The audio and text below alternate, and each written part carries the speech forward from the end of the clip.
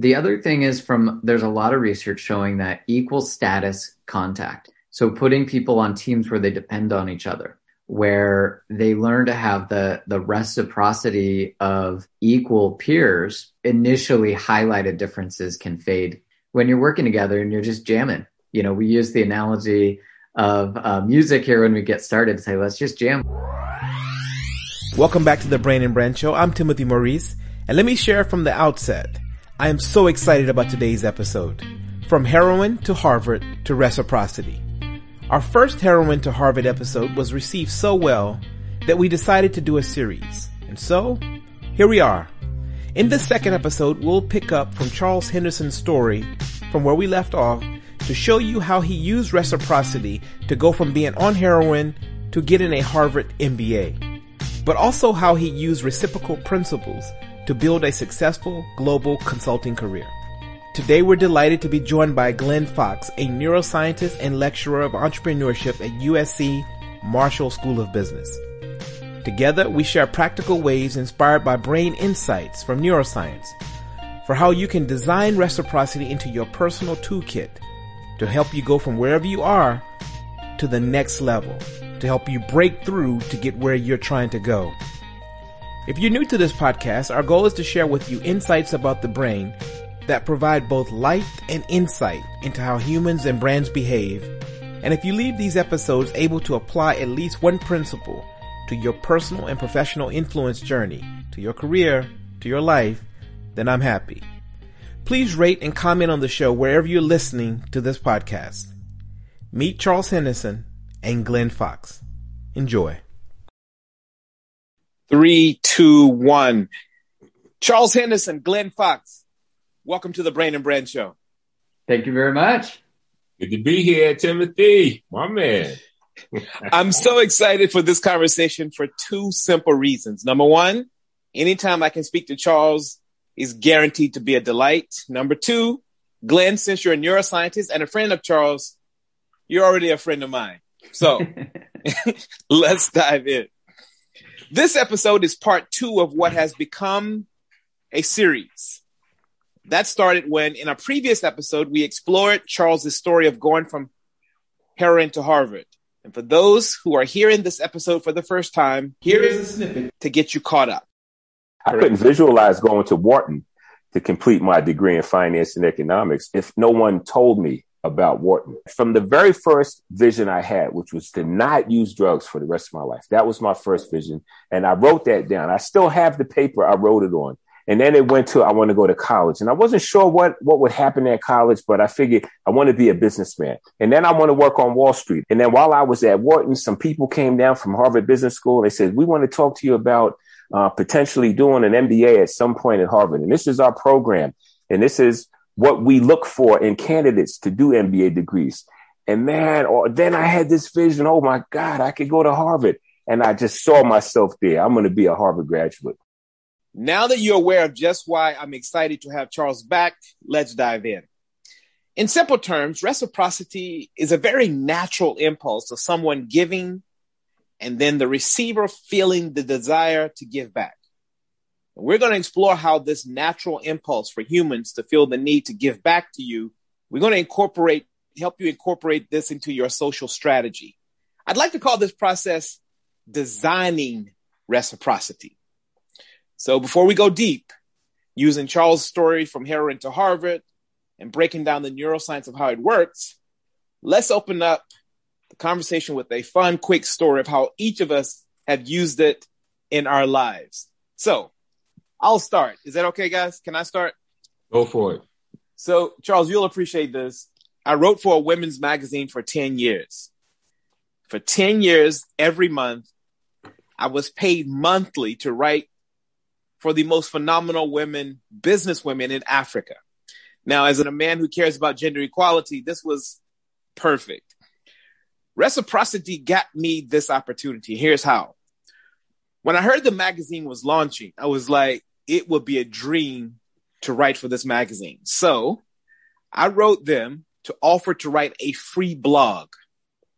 From there, they asked me to speak at a women's conference, then go on a tour with them, sharing ideas about the brain.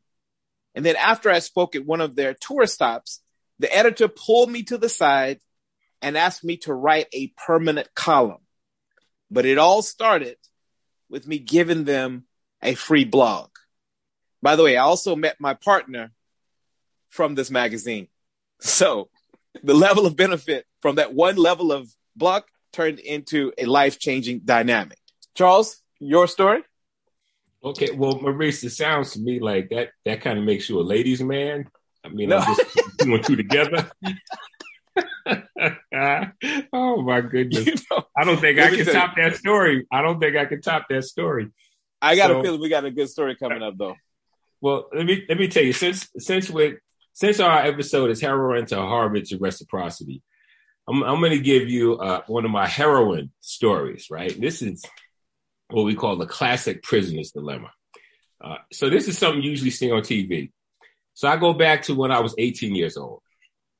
I woke up one morning, sick, bent over sick, cramps in the stomach, fever, sweating, cold, nauseous, sick from withdrawal symptoms from heroin. Right?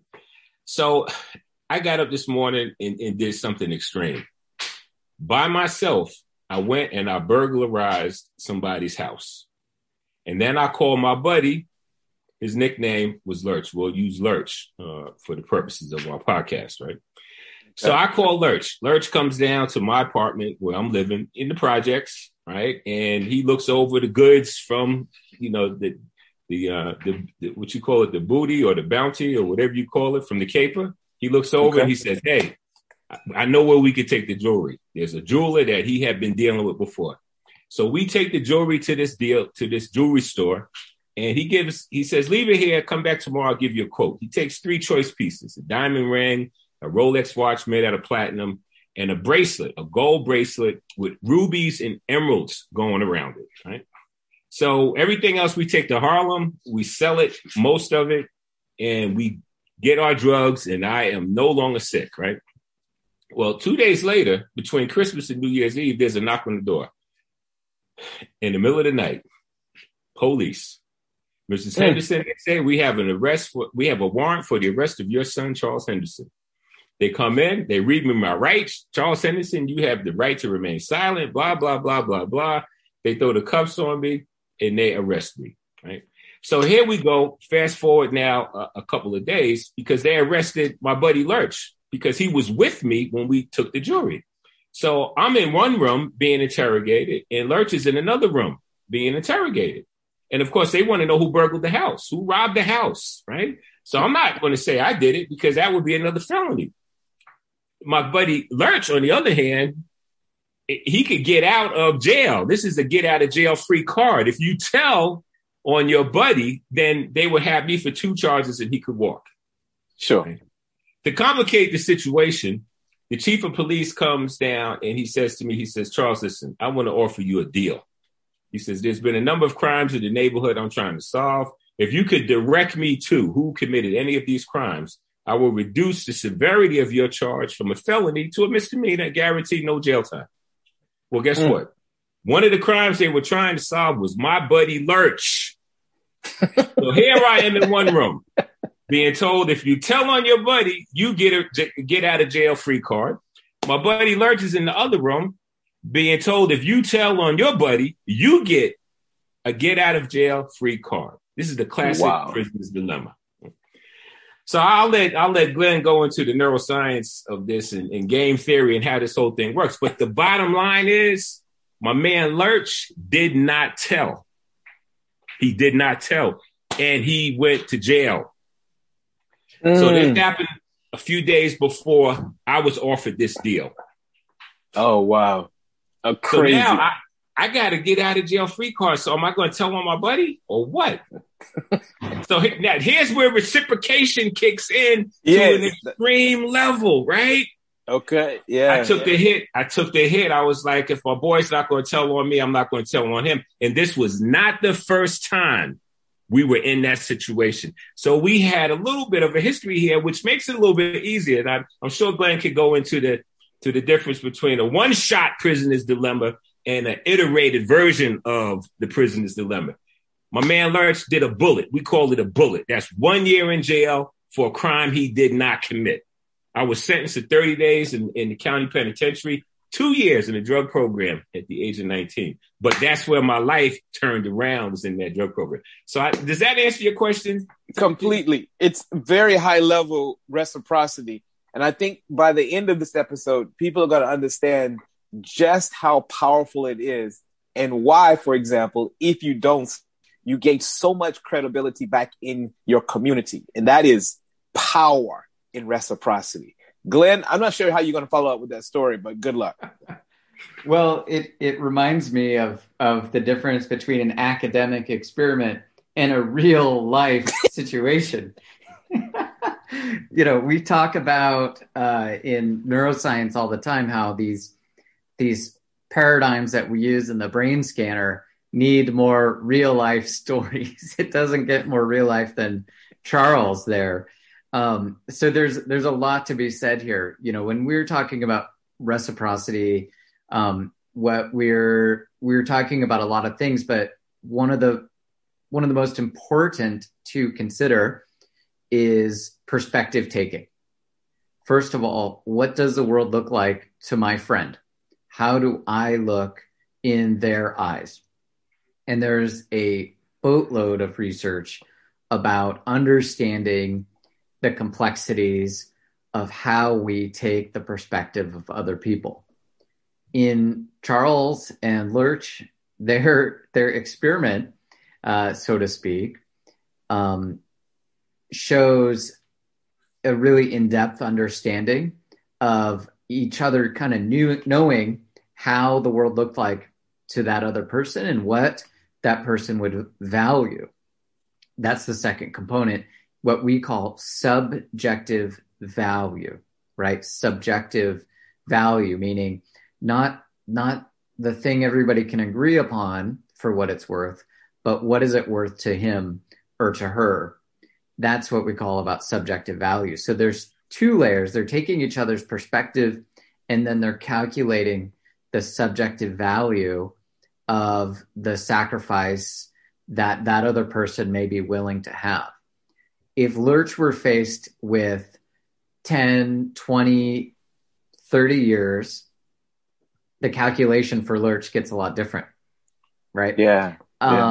Same for Charles, right? Where they're like, okay, we both been up to some stuff, and okay, we can pay out a little bit here.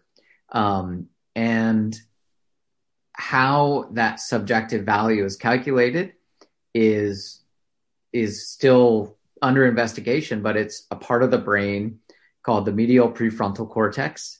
It's the part of the brain that's right above your eyeballs, basically, and right where the two hemispheres of the brain come together. And this is an extremely rich and complicated part of the brain that takes into account choice, pain, and also social evaluation of what things are worth. It's a big part of the brain, so it does a lot of different things.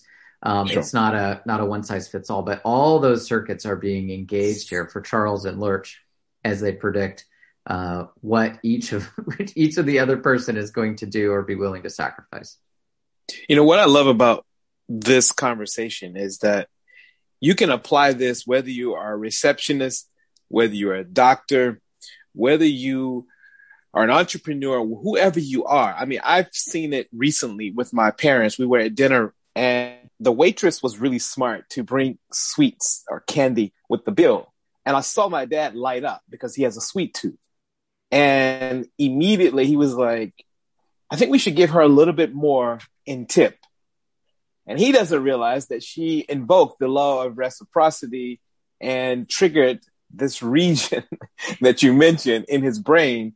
And now all of a sudden he's giving more.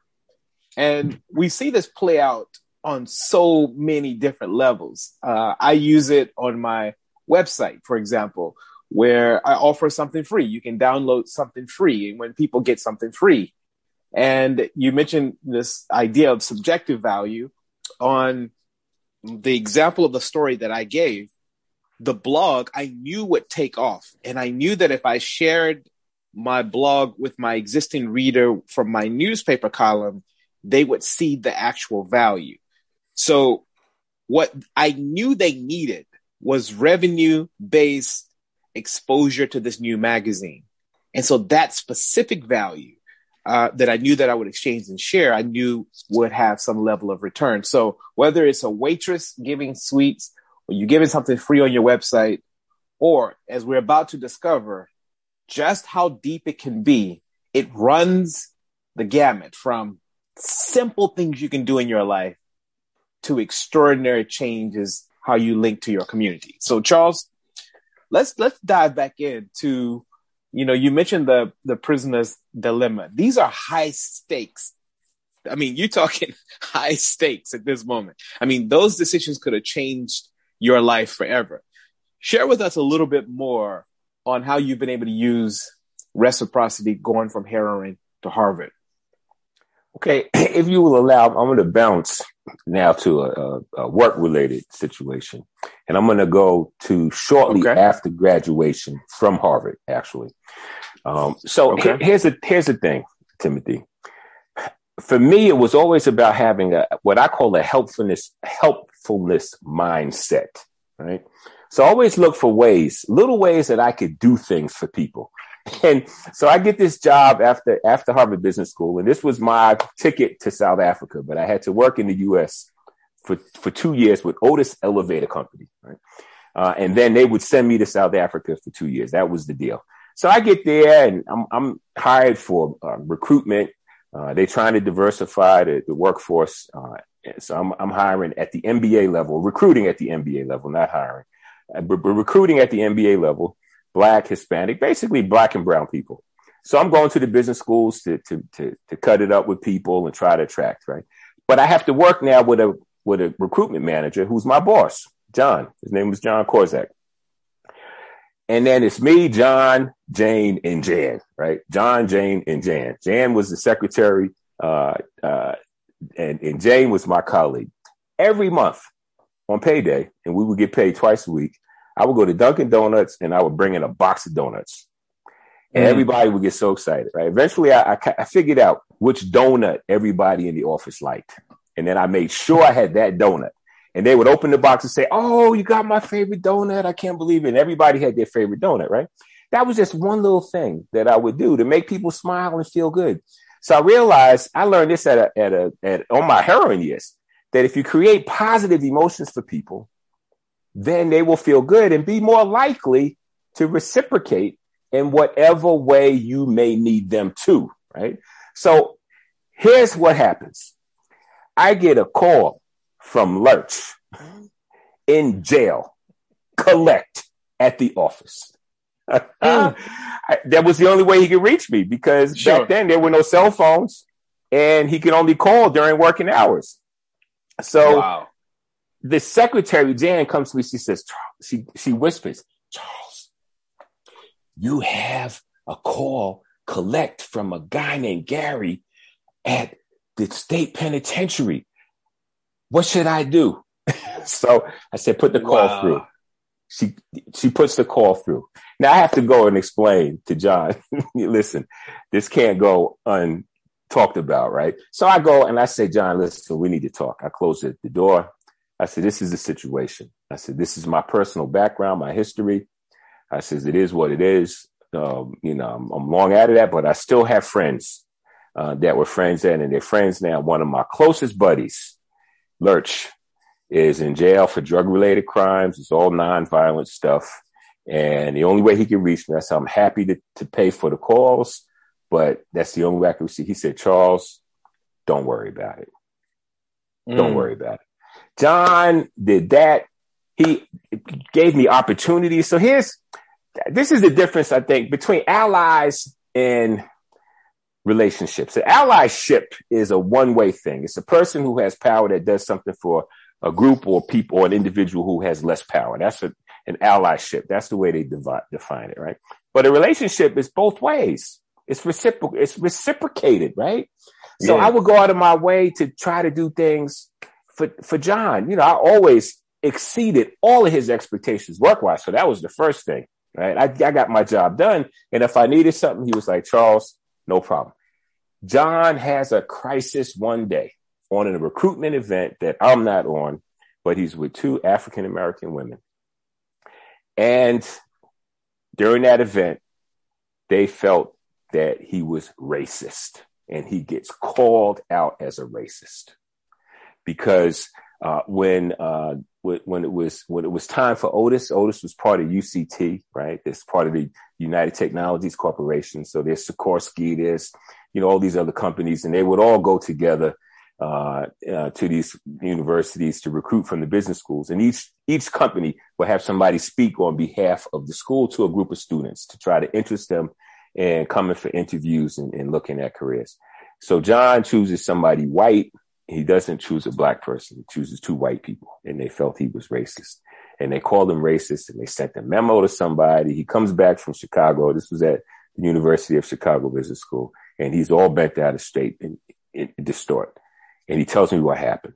I get all the details. I said, all right, let me talk to them, John. I called these sisters up. They explained to me what happened. I said, okay, I got it. I spoke to John. I says, there was no racial intention. I said, John is not racist. And I could tell you why. And I told him all the things that he had been doing to back me up on the diversity programs that I was implementing, right? Forget about just my personal relationship, but everything I saw him do, he was supportive. I called him up. We got the whole thing squashed. John had an ally. You understand what I'm saying? So when they talk about allyship, one of the things that people don't understand, and Glenn could speak to this, there was a professor who got called out at USC last year because he was speaking in Chinese, but he used a term that sounded like the N-word, but it wasn't the N-word. He got accused of being a racist, and it was like a major deal. Oh, my God. I mean, the guy suffered, right? Yeah. But there was nobody black that came to his rescue because he didn't have an ally. Yeah. You understand what I'm saying? Yeah. So this ally thing goes both ways. Yeah. I mean, he hadn't developed or thought about designing, which is why this conversation is so important, is to proactively design into your life the principles, your understanding of the principles of reciprocity. Glenn, for those people who are sitting there going, look, Charles seems like a natural at this. He seems like a people's person. He seems like the type of person who's trying to give, and he's loving, and he's caring, and he's, big personality. For shy people who are just like, look, what are some simple things I could be thinking about when it comes to how the brain works, but also just basic stuff in life to be able to, apply these principles? I have a phrase that I love to say called give and forget, right? When we suffer a wrong from people, the need for forgiveness is really, really hard. And you'll still hear people of great wisdom say, well, you have to forgive and forget. When it comes to giving, when it comes to dealing with gratitude and reciprocity, the principle I like is give and forget. I think Charles, for one thing, I don't think he is where he is if he were giving these things just to manipulate people. I don't think so, right? So when you give, just give and don't worry about it. Tim, your example of writing the article for free is a great one. I don't think you were there saying, I can't wait to call in a favor for this, because people pick that up in a second. They pick that up in a second. So you give and you forget. I think that is one of the key elements of getting that trust going, to building those allyships. I think between John and Charles, I think they had a free and, dare I say, loving, now maybe in a professional way, not like, I mean, like Spinoza said, gratitude is love returned for love. And I think it was Charles saying, man, I got my foot in the door at a place with opportunity. I'm going to help out. I'm going to grow. And John said, this Charles is hustling. He's a wonderful guy. And I'm going to keep my eye out for him. I'm going to listen to him.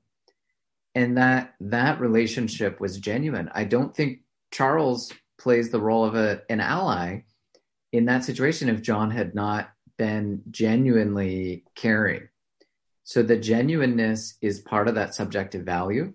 Research has shown that indebtedness and gratitude are completely different. The minute you give in the hope of receiving, and this is kind of the Zen part of it, the minute you give in the hope of receiving, you've lost the battle. You give and we know when people cheat us.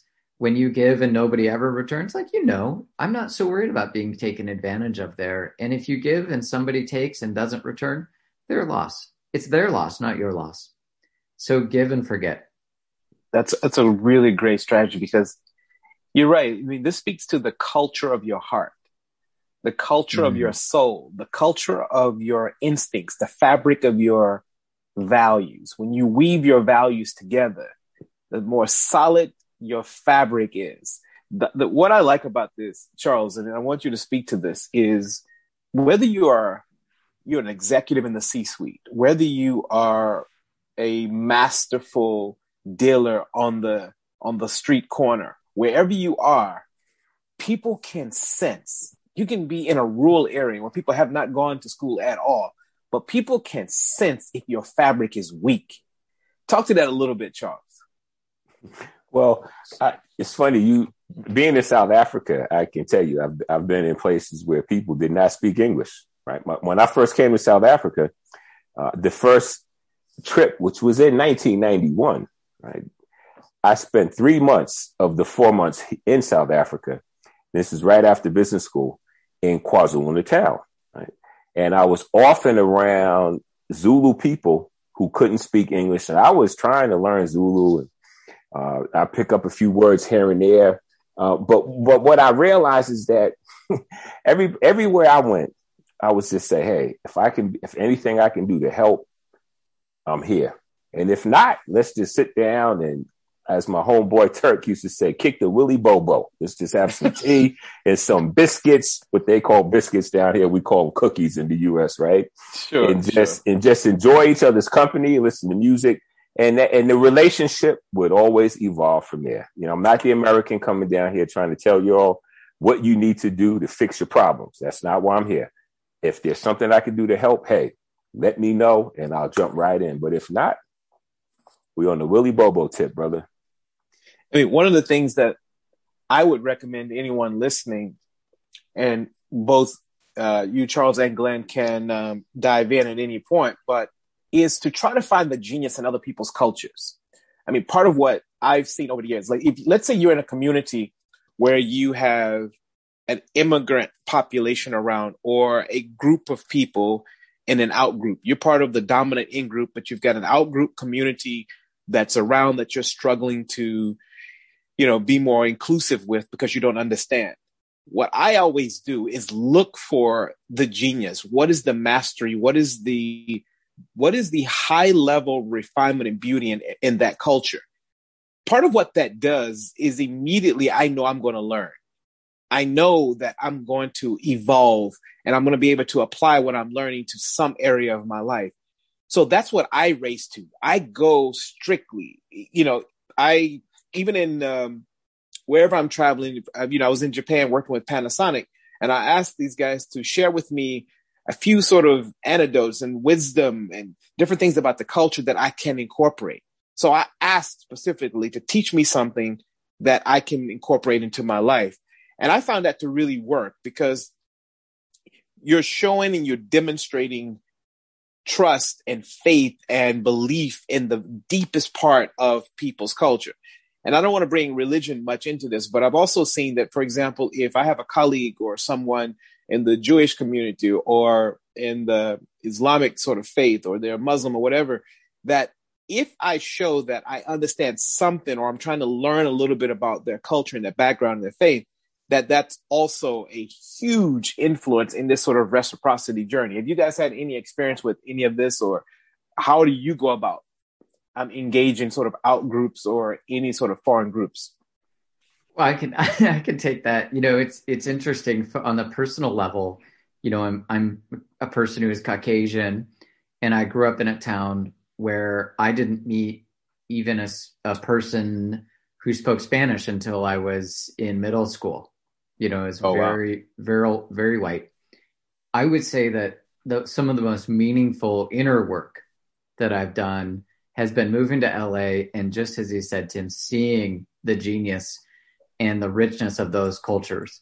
And it has been as meaningful as any meditation, as any inner, because I'm a big mindfulness advocate in terms of understanding myself and growing closer to other people. Working to get to know folks has been the best. Now, the brain side of that is, our brains are plastic. So yeah, we know that there's bias. We know it's real. And that can change with practice. Our brains are plastic, right? Our brains can learn. The other thing is there's a lot of research showing that equal status contact, meaning meet people eye to eye, level playing field, have a chat, equal status contact does a lot to reduce prejudice. So putting people on teams where they depend on each other, putting people together where they learn to have the reciprocity of equal peers. Suddenly you're working on a team together. A lot of those initially highlighted differences can fade very quickly when you're working together and you're just jamming. We use the analogy of music here when we get started to say, let's just jam, let's improvise. Yeah. And that's when everything fades away. You're dependent, you're leaning on each other, and you learn. And that's where the growth happens for me. It's been so meaningful. It's why I love living in Los Angeles. Oh, lovely. Charles, I know for, just sort of observing you and watching you and, just sort of paying attention, because one of the things I like to do is to have a complement of friends and people around me that I enjoy, not necessarily just if I look at my friend circle and I look at people around me, I really enjoy.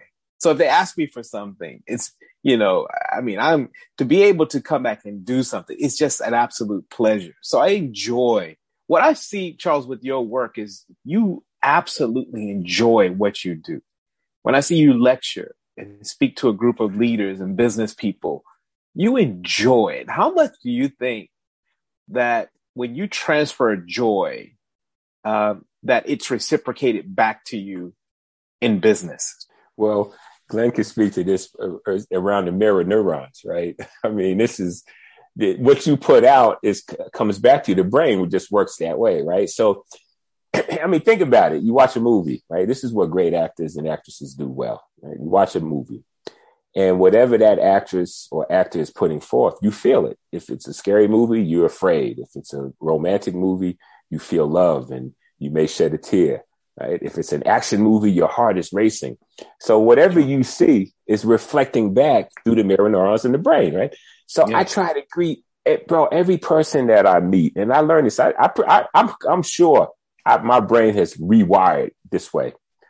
Where everywhere I go, every person I meet, I greet them in only one way, and that's with love and kindness in my heart, a smile, and a hand of friendship. That's just across the board. And even if they don't reciprocate that immediately, that's not my problem. That's their problem. And I'm going to make it hard for them to hold back. I am. They're going to have to fight hard to hold back. Sometimes they do, actually, but it's not easy for them. I can see they're struggling and stressed out. Because it's hard to not just reciprocate somebody's love. And it's like Glenn said, I don't expect anything in return. I do this because I decided this is who I am. This is who I want to be.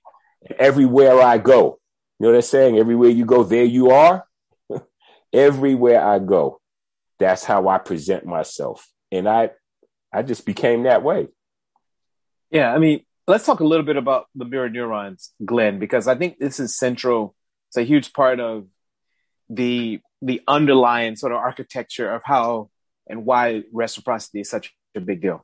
So the mirror neuron system originated when we observed, when a group of researchers observed in non-human primates, or I think it was I won't get into the full detail, but they saw that there were a group of neurons that were active both when you performed a motor gesture, and most interestingly, when you observed a motor gesture, meaning reaching for food. So if you reach for food, there's theoretically neurons that so Charles just grabbing a bottle. So there's probably some neurons in my head that activated as if I grabbed a bottle. Yes. So what we see are that there's a part of our brain that's involved very deeply in understanding other people's gestures and motivations. Now, it's kind of an open question how these mirror neurons relate to empathy, but it's clear that our ability to take the perspective of others certainly binds us to them and certainly helps us understand their point of view as they go through things. And I think what Charles said, something really smart there, that, being nice to people and showing up with reciprocity and letting them sort of making it hard for them not to see your love is a great way to do it. Put some hurdles in the way from them. Like, oh man, I don't want to, this guy is so good. Like, put some hurdles in the way so that they can see your perspective more. And you're triggering a lot of these brain circuits for empathy, for compassion. And it goes back to those circuits for social reward. There's a whole circuit of the brain network for when you have a rewarding social interaction with people. And it actually ties right back into those reciprocity and subjective value parts of the brain as well. So you're really working with core and deep brain circuits. That's what I think makes this so interesting. It doesn't have to be, it's a feeling thing. It's feeling, it's emotion, as well as sort of how we think and less about how we strategize. Yeah. Let's talk a little bit about, there are people out there, particularly after the pandemic, that are looking to grow their network. There are people who are there are single people who are looking to meet other people online. There are people out there who are just trying to, expand the quality of their relationships. And so whether you're single, I want you to lock in and pay attention to what we're about to share. Charles, how have you used this in growing relationships, just in terms of outside of business? Let's talk a little bit about, I know personally for me, we all do this. If you get someone flowers, there's some sense of the law of reciprocity at play there. And we've talked about the need to be genuine and so forth. But let's talk about practical ways to kind of grow your network, to expand. Both of us have made drastic leaps. Glenn, you mentioned you moved to LA. Charles and I both moved to South Africa. Let's talk about, if you're in a situation where you want to meet somebody to date or you just want to expand your network, how do you go about using the law of reciprocity? Well, the first thing, Timothy, is, for me, it's important to make people feel good, to basically generate positive emotions, right, on the part of every person that you come into contact. That's what I do, right? Everywhere I go, I want to put a smile on a person's face. I want to warm their heart in some way. And there's some basic things that you can do. And now it's just so natural to me. I don't even think about it anymore. So my brain has been rewired to just do this. Compliment people a lot. Right? I always look for the positive things in people. It's easy the negative stuff to send up, but compliment people. Wow, those are, nice frames you have. Where'd you get those from? And then give a person time to talk about it. I know this is a sensitive thing now in the U.S., but down here, people are not as sensitive, complimenting women, for example, but not in a promiscuous way, just saying, hey, those shoes are working for you. I said, you got the whole combination of brains and beauty. I said, when you got up in the morning and looked at yourself, you must have known this is working for me, right? Sure. And then I may say, where did you get those earrings from? Where did you get those shoes from? And if people chance to talk, lots of positive feedback at work. Researching, and Glenn can speak to this. I give more positive feedback than I can count. And if I give some feedback that's constructive in some way, it's rare. In fact, often I don't feel like I have to criticize every time someone does something wrong. People know they made a mistake. You don't have to tell them, right? It's only if if the behavior is repetitive over and over again, then you say, hey, listen, we need to talk. But if you've given enough positive feedback, showing the person that you care about them, then it's easier. Gratitude, expressions of gratitude is another one. Say thank you. Be grateful for the things people do for you. I give these exercises out in some of my programs and coaching, and it's amazing the results that leaders get, executives get when they just start saying thank you. It's as opposed to say, hey, that's your job, right? You're just doing your job. That's why we pay you. Say thank you. Every little thing, right? So these are the things that, for me, very basic, that really don't cost much at all. Buy some donuts. That doesn't cost much either. They have Krispy Kreme in South Africa now. Order a box and see what happens. And I agree. I mean, I've noticed that even on Zoom, for example, if you send out comments when you're in a meeting that complements the order and the fact that there's been discipline on this call, and you are engaging your clients in a way where they see that you are paying attention to the hard work that's been put into it, that is a powerful triggering moment. If you are in a one-on-one meeting and somebody has gone out of their way to make sure that there are flowers or some sort of backdrop that is really well designed, a simple compliment, just gratitude, as you said, it's really, really powerful. Anything you want to add to that, Glenn? Yeah, I mean, it certainly triggers that upward virtuous cycle. You know, people who feel good are going to see more options in the world. They're going to be more creative. They're going to be more inspired to work a little harder. I always say, if you want someone just to do the job they're paid for, then you should probably hire a robot. If you want someone to go past your expectations, say thank you, and see them. We're living through a historically tough time. This is historically crappy. We had a baby boy, thank God, born healthy in the beginning of the lockdown, you know, so really tough time to give birth. And it's been a tough year, you know, but I got vaccinated this weekend. I hope everybody else who's getting vaccinated, I hope, and I'm so grateful for everything it took to get to that space. But I'm also grateful that, hey, man, we have Zoom. We have a tough time, but we always have the chance to show gratitude, especially when it's tough. You know, it goes back to what the culture of your soul. You know, there's never an excuse to treat people badly. There's never an excuse, no matter how rough things are, to really slam someone. We never have that. That speaks to the culture of your soul. That's what grace is to me. It's like you're still going through a tough time, saying thank you and recognizing people and saying, man, you went a little beyond things. Or, you know, even like, boy, you pulled off the most basic thing in the world. That's huge. You know, recognizing people, you'll just see them unfold, and it opens their mind. They're going to be more creative, more productive. There's tons of research to show that as well. I want to close as we wrap up with, and this has been a fascinating conversation. Thank you, guys.